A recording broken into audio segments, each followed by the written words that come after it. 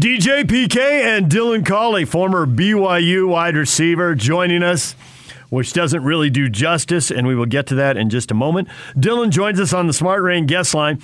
Utah will be in a drought next summer. Smart Rain knows the 2022 budget planning for most businesses is coming soon. Take advantage of the Save Now, Pay Later promotion and do your part by saving water while saving money. Check out Best of State Award winner Smart Rain at smartrain.net. Dylan, good morning. Morning, fellas. How we doing? Good. Dylan, I've been trying to reconstruct the last decade of your life and your playing career because I think that you have done a great job of crossing paths with all the stories we're dealing with, and we want to thank you for that.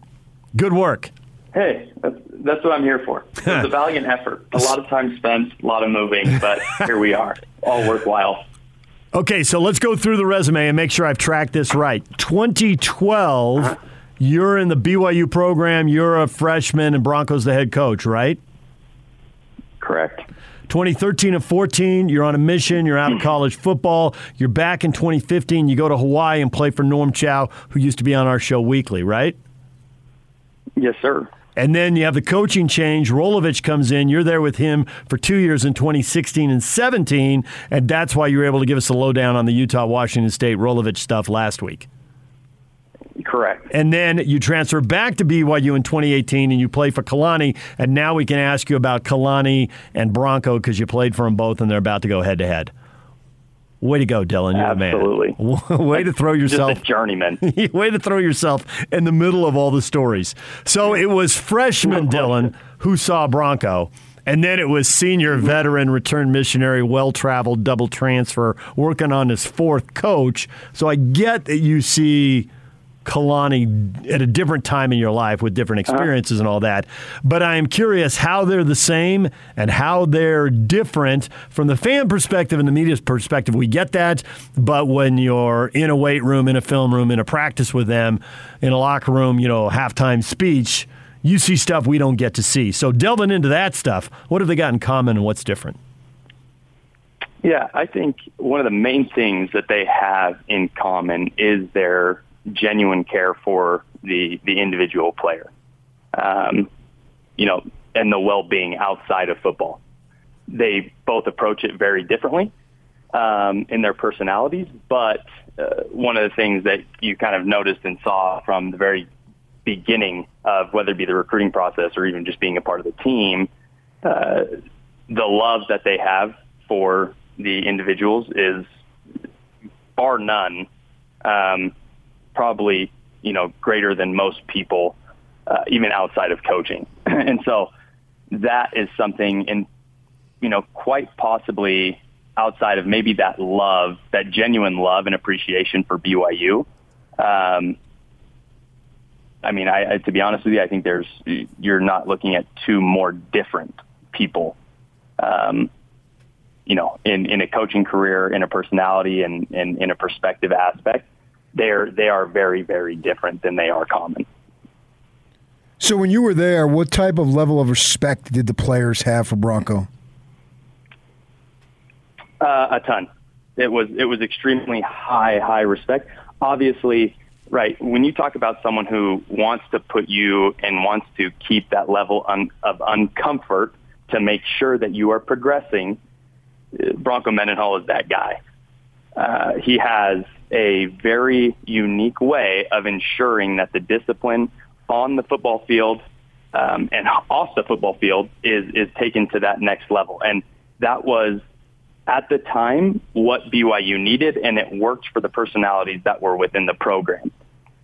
As we look at today's culture and today's day and age and what Kalani has been able to do in that transition period, we're going from what was Gary Croton's experience and almost on the opposite side when it came to the values and what, BYU was hoping to achieve out of the culture aspect and what message they wanted to push.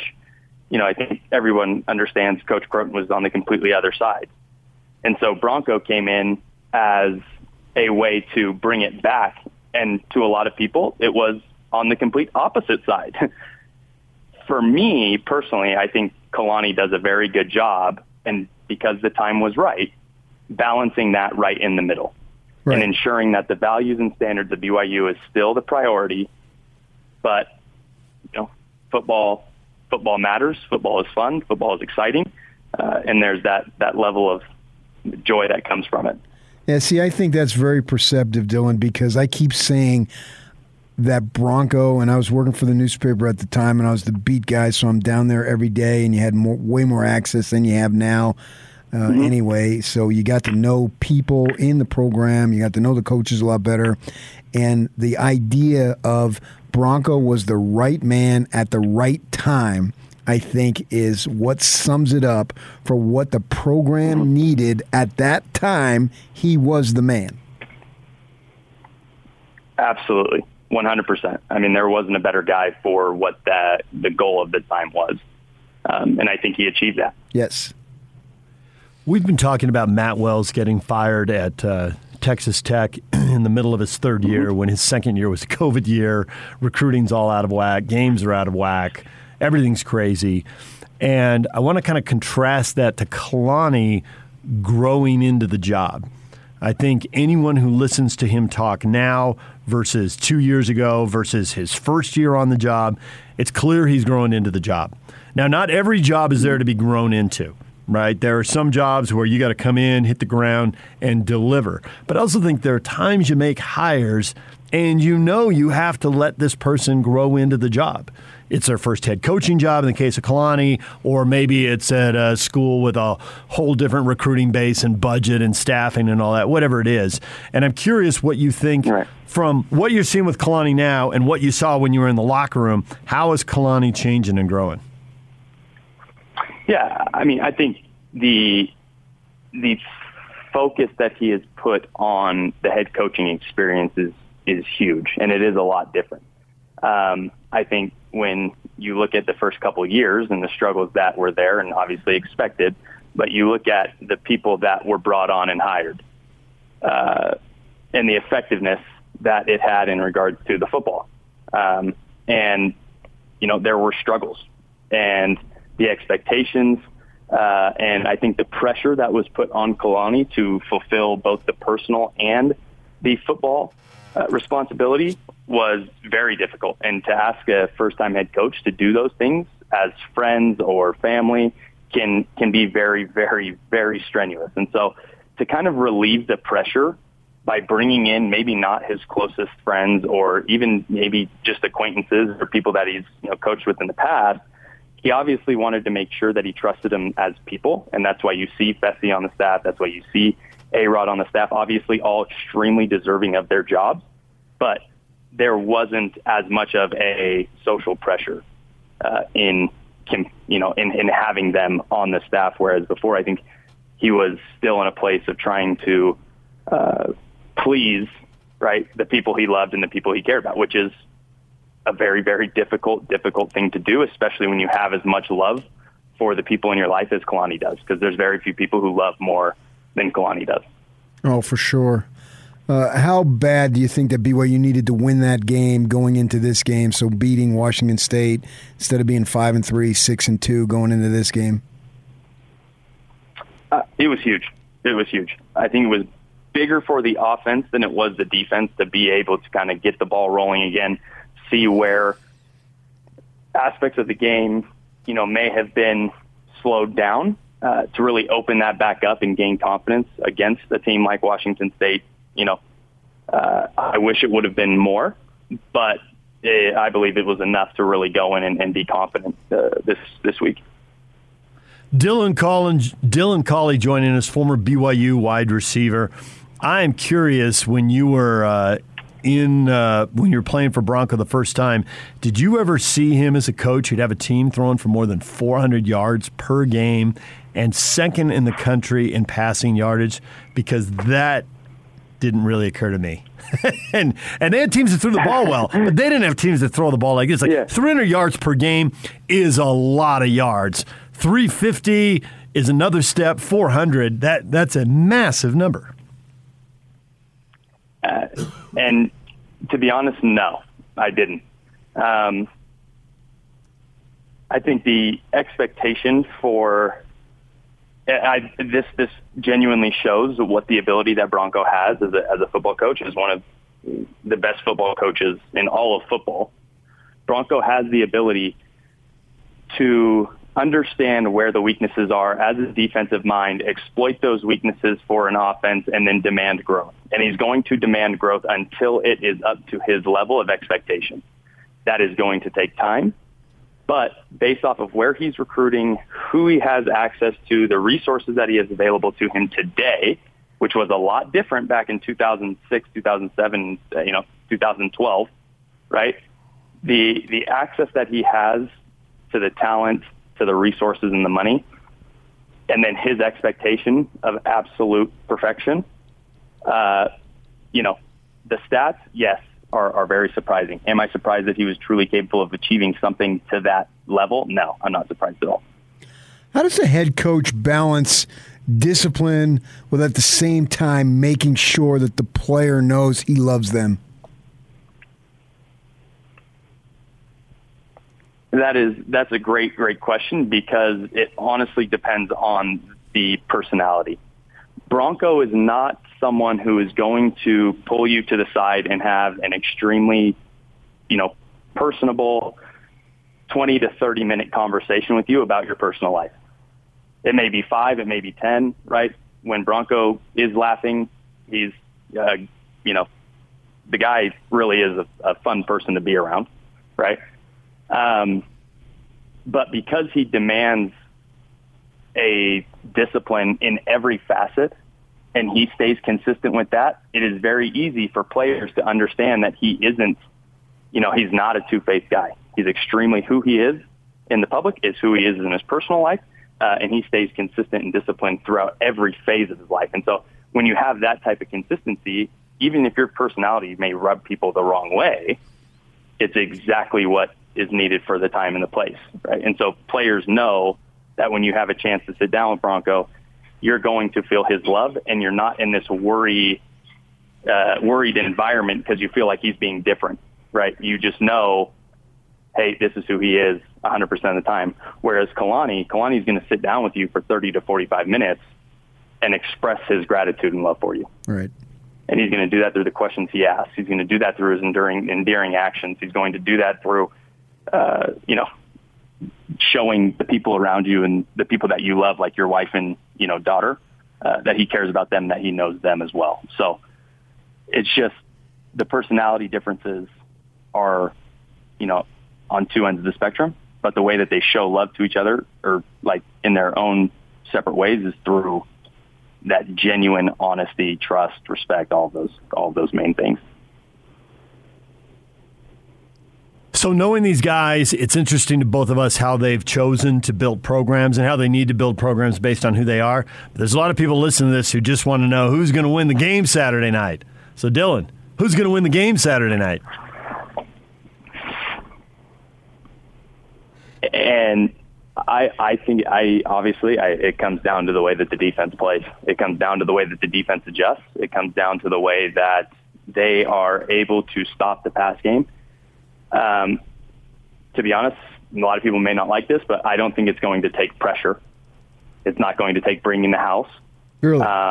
It is honestly going to take understanding assignment football defensively so that you are not exploited. Because if you shy away from the assignment, right, and you try and roam or you try and play your own game, Bronco knows exactly how to take control of that. And if there's one person who's not going to let an atmosphere get in his way of being successful, is Bronco.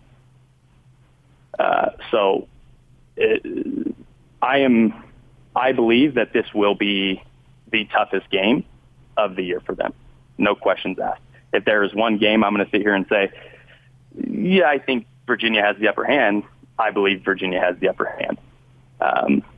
But my hope is that obviously BYU shines through and the defense can play assignment sound and understand what gaps need to be filled and what holes in the defensive backfield need to be contained, so that they don't have the opportunity to throw for 400 yards. If we hold them to 275, anywhere between 275 and 315, I think we win the game.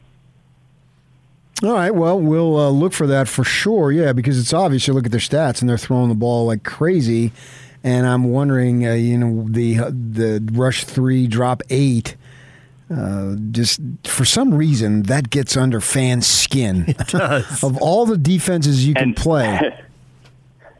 Go ahead. Yeah.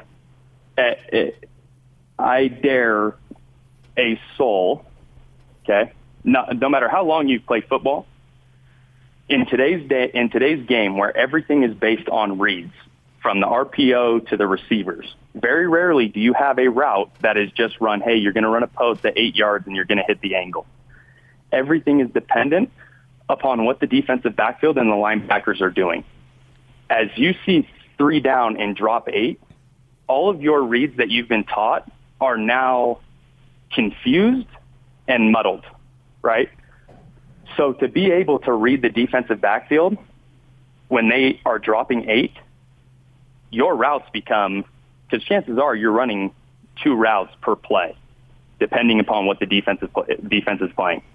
When you're dropping 8, it becomes far more difficult to make a decision on what route you're going to be running and adjusting to. And so that hinders a lot of receivers, and it hinders a lot of players, including quarterbacks, to be able to read that type of defense.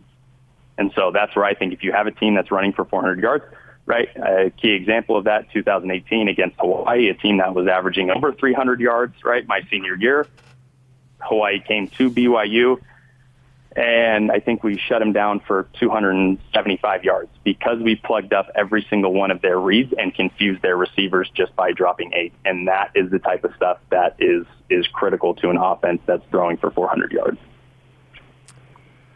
There's a lot of numbers you can add up that when teams travel 2 time zones, they don't play nearly as well. And it is exacerbated when a Western team has to play way early in the morning on their body clock, or when an Eastern team plays a game on their body clock runs from like 10 p.m. until 1:30 in the morning. And that's what Virginia's going to have to do. This game will probably kick off at 10:30 on their body clocks. How big a factor was that? You played in Hawaii, so you did a lot of these. Basically, every game you played, somebody was way out of kilter. How big an impact did you feel when you were having to do it? The night games, you're really unaffected. The night games are more fun. It kind of takes you back to when you were a kid and the lights went on and you got to go and play football. The morning games, going the opposite way, is one of the more brutal experiences. I mean, you hear about teams waking up at 4 or 5 in the morning for pregame breakfast and walkthrough, which I think is absolutely asinine. By the time game time starts at 10, 11 o'clock, people are just exhausted and can't play. But the ability that you have to wake up early and go and play, I mean, if you can do that and play effectively after switching 2 time zones, then more power to you, because that's hands down. The night games really don't affect you that bad. It's the morning games that are killers. Dylan Collie, former BYU receiver, and I think now we've tapped into your knowledge of all the coaches we need to tap into, Dylan. Good work. I wish you could have played for like 10 more coaches. I think I may have set a record, but I wish I could have more. All right, well, we'll talk to you again next week, and thanks for coming on. Enjoy the game. Yep. Thanks, Jeff. Bye. BYU in Virginia, Saturday night, 8:15, which, of course, we all know means 8:20, Your body clock. 8:30, starting on ESPN News. You must have said body clock 5-6 times. Body clock. Let me hear your body clock. Yeah, your body clock?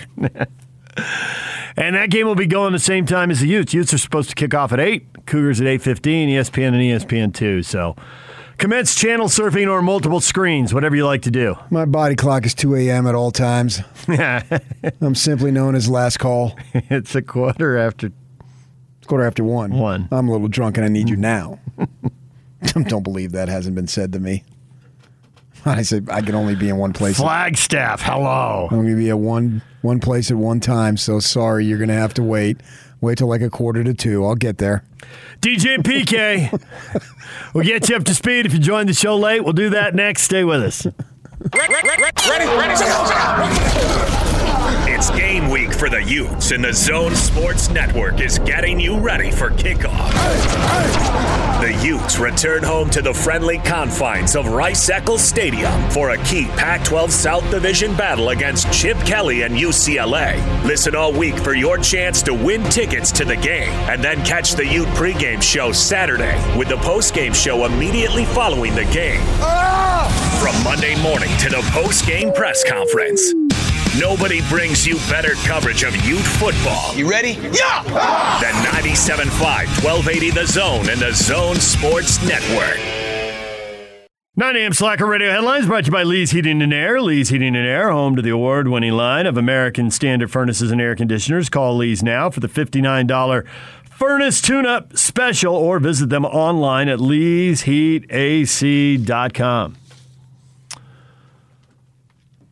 We have discussed many things today, PK. The Utah Jazz have a game tonight against the Denver Nuggets. Nuggets are going back-to-back. Yeah. Not that back-to-back in Game 4 is all that exhausting. Guys' batteries haven't run down yet. It's a bigger deal at Game 40 than it is at Game 4. Thurl Bailey let me know that in no uncertain terms once. But nonetheless, they're back-to-back, and they're coming off a loss to Cleveland. They're 2-1. That was a nice win they had over Phoenix. Bad loss to Cleveland. So now, what do you expect out of the Nuggets? I expect the Jazz to win. The way I look at it going forward, unless there's substantial changes, it'll all be about the Jazz. If the Jazz do what they're capable of doing, they will win. Now, obviously, they're not going 82-0 by any stretch. Dang it, took away my next line. If they were going to have 20 losses, we would consider that a phenomenal season. So they're probably going to have more than 20 losses. Basketball and shooting is fickle, and you never know early in the season, late in the season, if a guy has a cold or whatever's going on in his personal life, so he's not able to play to the best of his abilities. Those happen, and you can't really sweat those because this is the NBA and games come at you so fast. But I'm more focused on the Jazz, but maybe particularly earlier in the season, because see where they're at, and again watch Whiteside, which is really about the only, right now, foreseeing until Gay gets back, the only new guy who has a chance to make a substantial contribution in a limited role, if that makes sense. You know what I mean? A substantial contribution in a limited role is a little bit like I need flexibility within a structured system. I got you. I like it. Because he's not going to play big minutes, but he's going to play important minutes. Right. Some people would say Pascal, but you're figuring Rudy Gay is going to get his minutes anyway. I think so, yeah. Right. Yeah. I am curious what they have in him. If for no other reason, then he is a different body type, and for a team that at times needs to be more physical, and I haven't watched him play enough to know this, but just when he checks in and runs on the court, his body type suggests, well, here's a guy who could be pretty physical. You're talking about Rudy Gay? I'm talking about Pascal. Who is Pascal. Yeah. He is thick. No, Rudy Gay I've watched forever. I think I know what Rudy Gay is. I don't even know that he's going to be in the rotation, though. I agree, yeah. But I'm still curious when he comes in, well, what can he give them? I think the one thing we all need to be open to is we know the rotation that's coming back, right? We know those guys. And we know the guys who are supposed to be plugged in, but everything doesn't go according to form. And whether it's someone performing poorly or someone's performing surprisingly well, or injuries that force other guys to step up and you got to be ready, your check's clear on the 1st and 15th, it won't go according to plan. And I know the plan is, hey, these 7 or 8 guys are back and these 2 guys are new and then this should be what it looks like. But it never goes according to plan. Stuff always gets scrambled. So I am curious, all right, does Forrest shoot it a little better? What do they have in Butler? Pascal, okay, what can he give them? I don't know if any of these guys are going to be called on. I figure somebody's going to be, and what do they got? And maybe the answer is they got nothing. Yeah, but again, I think if you get down to that, that means something else happened. So right, but I think something ultimately will happen. I'm not going to worry about that until it happens. Whereas I know Whiteside is going to be in the mix. He's going to play. Yeah, he's in the mix. Now, here's the other thing. Rudy's come up with these 2 mammoth games, 20 and 21 boards in a game, which are huge numbers. Here's the night they really need it. I think they need it all the time. But I think that's his position. The Joker can rebound. Right, but this is at another level. I mean, he's averaged... Denver's a better team. Denver's a better team. He's averaged 13.5 boards each of the last 2 years. That's his career high. 20 is a couple levels higher. Yeah. But how do you rebound tonight against the MVP, who we know can rebound, and we know second shots are a killer? We've seen Jokic get second shots and punish the Jazz. So it takes zero imagination. Rudy's going to do what he does. Is this what he does now, 20? That's ridiculous. Well, you have to have the other team miss shots for you to rebound. True story. So he's not in control of whether the other team misses shots a lot. They're coming in. Jokic is coming in off a good game shooting the ball. Yeah, it's fun. But the other guys were... He had a lot of boards and points. He didn't have that many assists. Right. The other guys were struggling to make shots, which may have hurt his assists. He throws a great pass. Right, exactly. Then they missed the shot. They shot 40%. Yeah.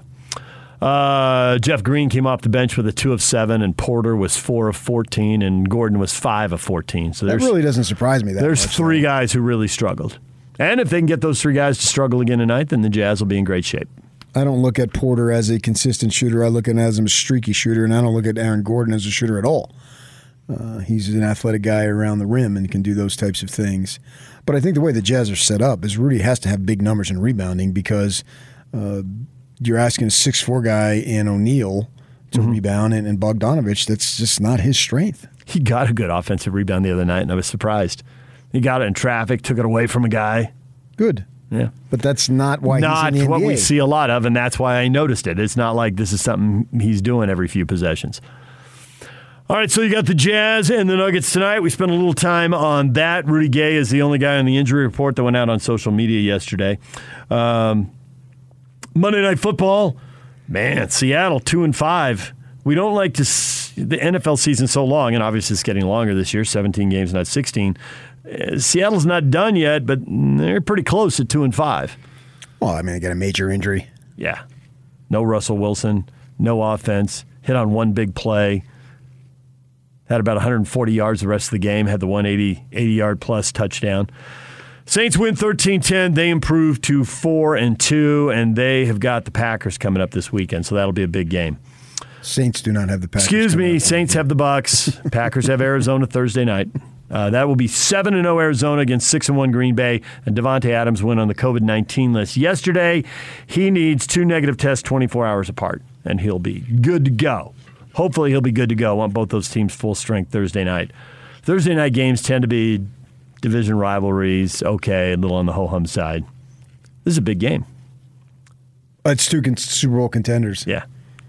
And I believe in the Packers as a Super Bowl contender more than I believe in the Cardinals, even though the Cardinals have the better record. But I've seen the Packers get to the NFC final a couple of years in a row, and obviously they've done it before that, excluding those 2 years. So, but the Cardinals, maybe they are for real. That'd be great. Well, you can be for real and not go to the Super Bowl. I mean, there's a lot of good teams in the NFC. They can't all get there. The Bucks look very good at 6-1, and the Rams are a 1-loss team that looks very good. The Bucks.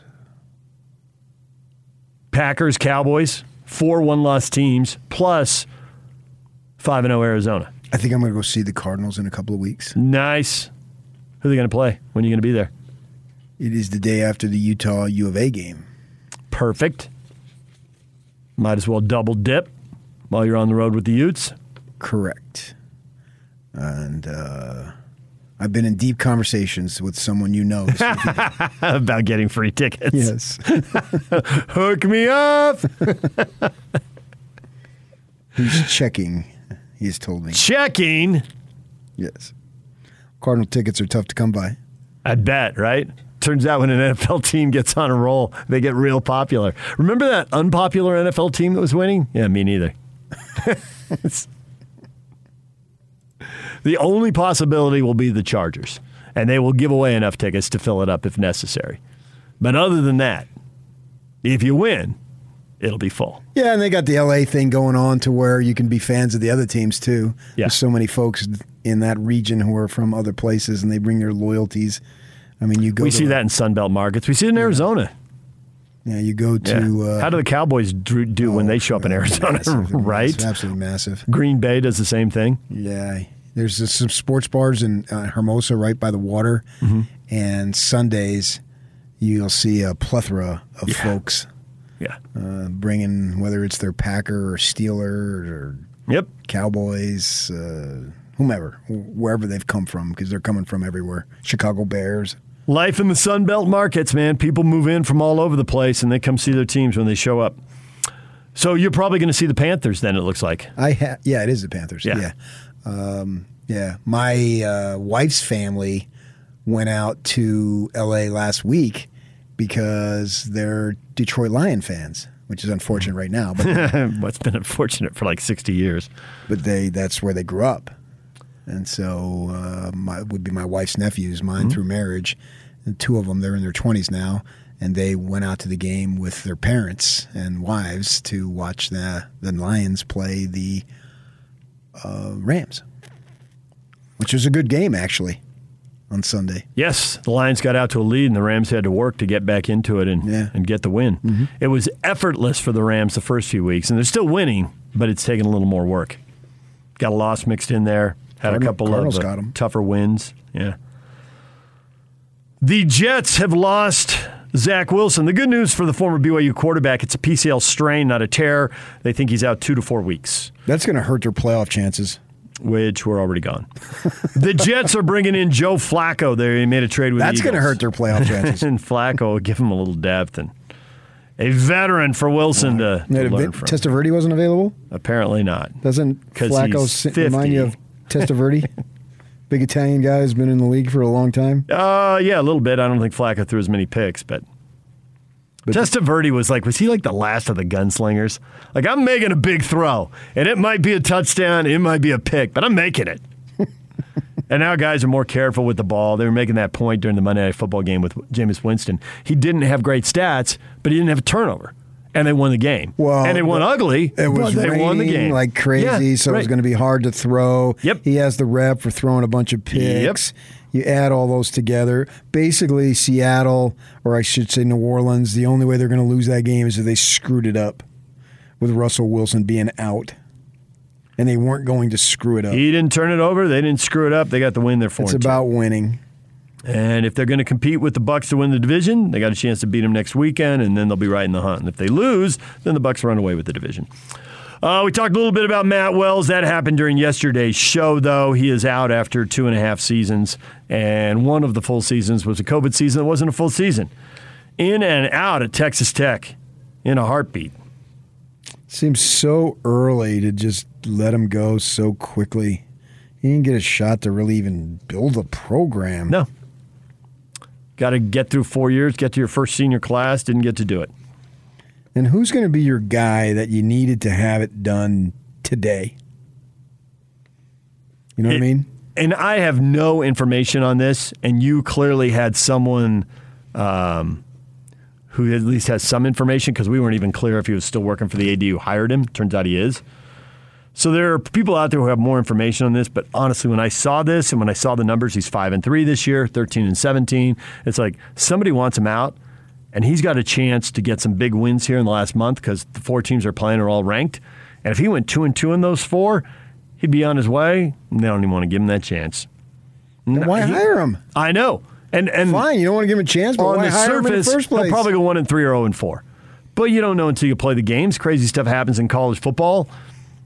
Let's see what happens. Well, and somebody in Lubbock said, no, let's not see what happens. Let's get rid of him. Whoever you want is probably going to be there next month, too. And the names that are thrown out there are the names you would think. They all have ties, to, if not Texas Tech, to Texas football. Plus, you could do all your backroom interviewing while Wells was still the coach. It's been done before. Yes. It's a little easier if you just make the announcement and then you do it. But it's been done the other way. But it's not like it's hard to do it that way. It's not. It's not. You're going through third parties and all that. Everybody knows how to play the game. Right. I didn't talk to anybody. Did you fax anybody? Yeah, whatever it might be. Did your agent or someone else in the agency talk to anybody? Easily done. But that's college football today. After the Washington State story with Rolovich out because of the vaccine mandate there, it's not exactly the same thing, but it's close. Auburn, this is not a state. This is a university deal. But Auburn University mandated a December 8th deadline for all university employees to be fully vaccinated. Head coach Brian Harsin declined to disclose whether or not he received the vaccine or whether he planned to receive it, sticking to his long-running message going back to the summer that he would not discuss it. He tested positive for the virus in August, but that also while maybe providing a hint, there are certainly breakthrough infections, so that doesn't necessarily mean he isn't vaccinated either. So is another high-profile coach at a Power 5 school going to be out? Rolovich at Wazoo, and now Harsin, who's in his first year at Auburn after leaving Boise State. What is going to happen there? I don't know. Yeah, I think they're off to a 5-2 start down there. Oh, fire them anyway. 5-2? Come on. World Series starts tonight. Atlanta at Houston, 6 o'clock on Fox. Houston's got the better record and more postseason experience. Atlanta was a 500 team in like August 6th or 8th or something like that. And now the last 2 months plus, they've won 2/3 of their games. Well, I got that Hall of Famer Eddie Rosario.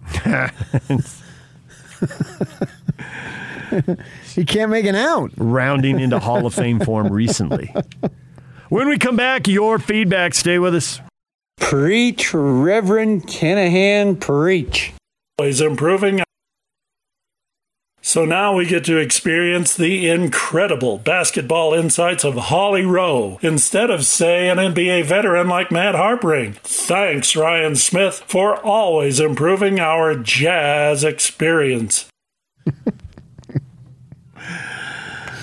Yeah. Improve it. That man doesn't like change very much. No, he doesn't. It's Thurl in that role most of the time. Thurl's kid was getting married, so he missed that game in Sacramento. Yeah. So Thurl had a family wedding he needed to be at.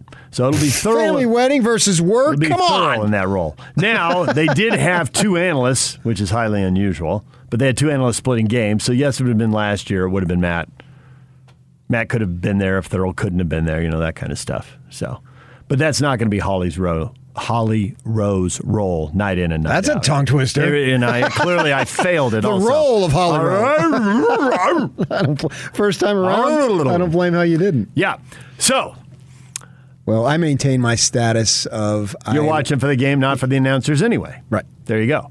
And then Holly was in L.A. I assume that was because of Oregon, UCLA, and college football. She had some football responsibilities there. And then, as often happens in these days, travel was all messed up, and she missed the first quarter of the game. And I thought Bowler Jack handled it just fine. Bowler, not his first rodeo.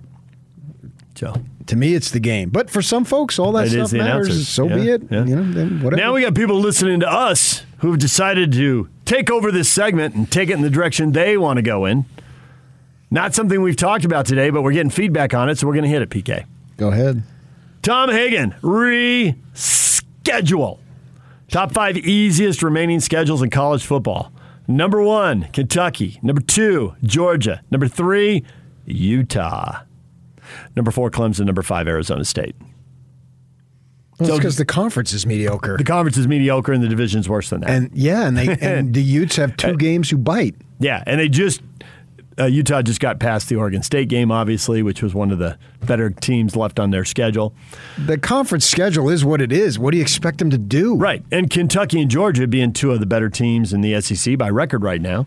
What point is he making? I think the point is Utah ought to finish strong. However, Arizona State should as well. So there's not a lot of wiggle room. Yeah, but I mean, what 4-1 is strong. Mm-hmm.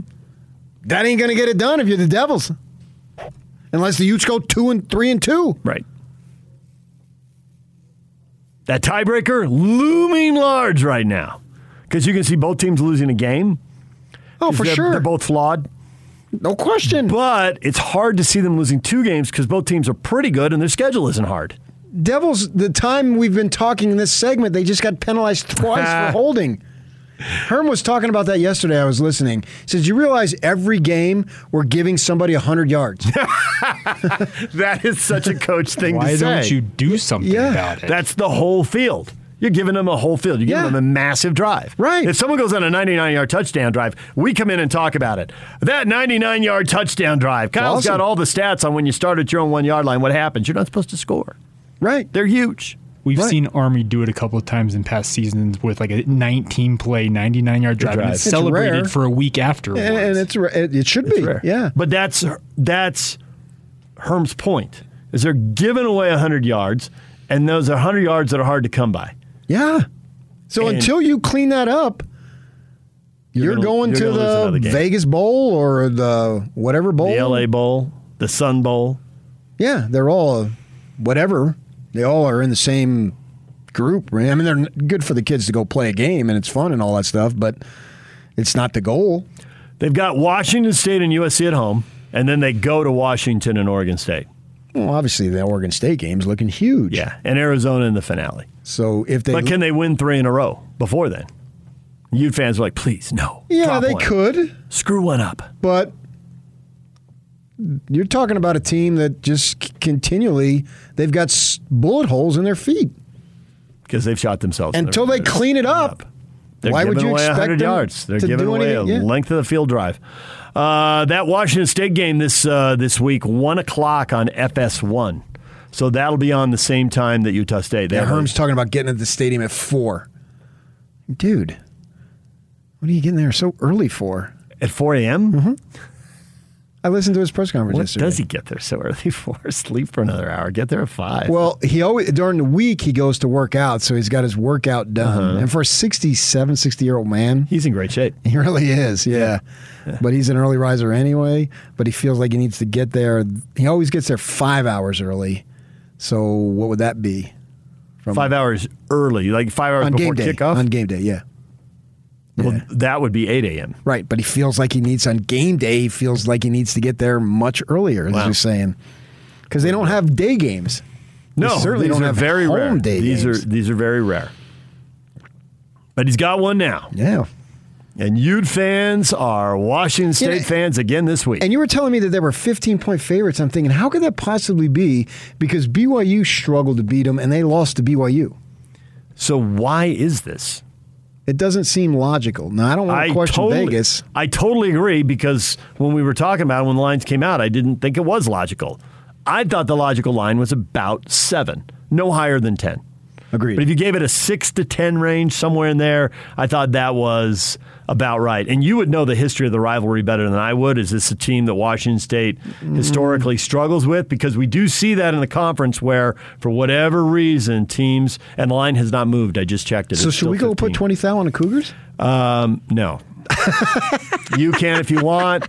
I'm not here to judge, but I told you that once a long time ago, I put $20 on a game and I couldn't enjoy the game, and I won. And my uncle, who had no money on the game, told me at halftime I was going to win, even though I was losing, but he could see where the game was headed.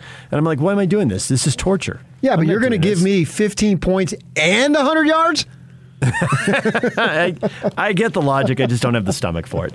But there is a whole theory out there that the NFL, there's very few games and a lot of wise guys looking for an edge, so there really aren't many. And then in college, if you follow a couple leagues closely, you'll find lines that are just wrong. And you'll know it because you follow them closely.